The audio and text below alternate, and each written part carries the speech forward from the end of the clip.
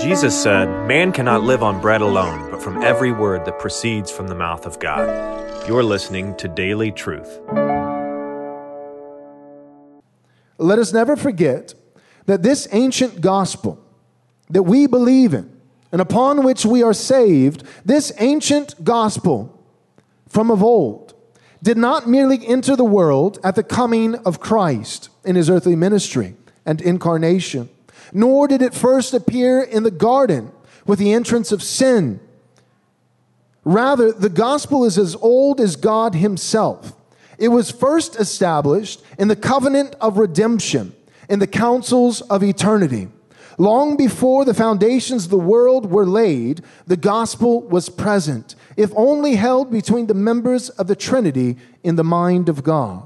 For centuries and even millennia, it was kept secret or a mystery, veiled, having been wrapped up in types and in shadows. But now this ancient gospel has been revealed with clarity and power by the ministry of Christ, his apostles, the Spirit, and the church. People have only been saved one way: by grace through faith in Christ. Old Testament saints were saved under the covenant of grace. They were saved by Jesus. They were not saved by their obedience. They were not saved by works as done unto the law.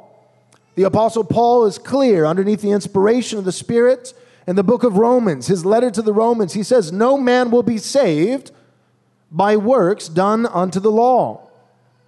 We are all saved by Christ and his work, by Christ and his law keeping, by Christ and his perfect, complete, and finished obedience. And so Old Testament saints, they were saved by the gospel. The gospel first appeared to humanity.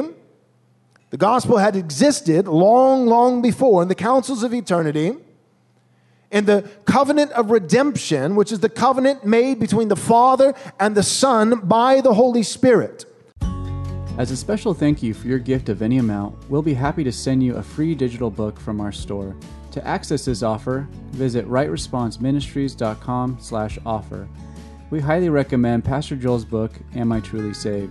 If you or someone you know has wrestled with doubts about the love of God, this would be a great resource.